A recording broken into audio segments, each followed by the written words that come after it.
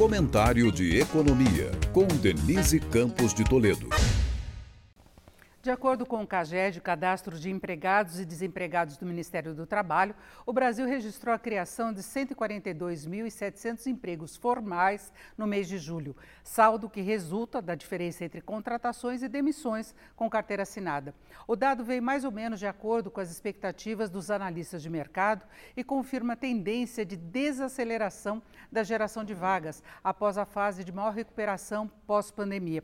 O saldo de julho ficou 36% abaixo de julho do ano passado, quando foram criados mais de 255 mil empregos formais. Só que a perda de ritmo tem sido mais lenta que se esperava, mantendo ainda boas condições do mercado de trabalho, inclusive com a criação de vagas mais espalhada pelos vários setores e regiões. Serviços, que também são o setor de maior peso no PIB, continuam liderando, com 56.303 novos postos em julho.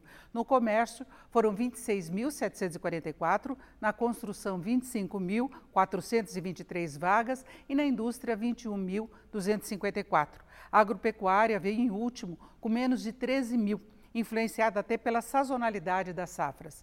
Em relação à renda, o salário médio de admissão ficou em R$ 2.032,56, um aumento real de R$ 19,33. Enfim, o que se vê é um pouso suave do mercado de trabalho, importante para dar sustentação ao consumo e à atividade econômica, mas trazendo alguma preocupação quanto ao impacto que isso possa ter sobre a inflação.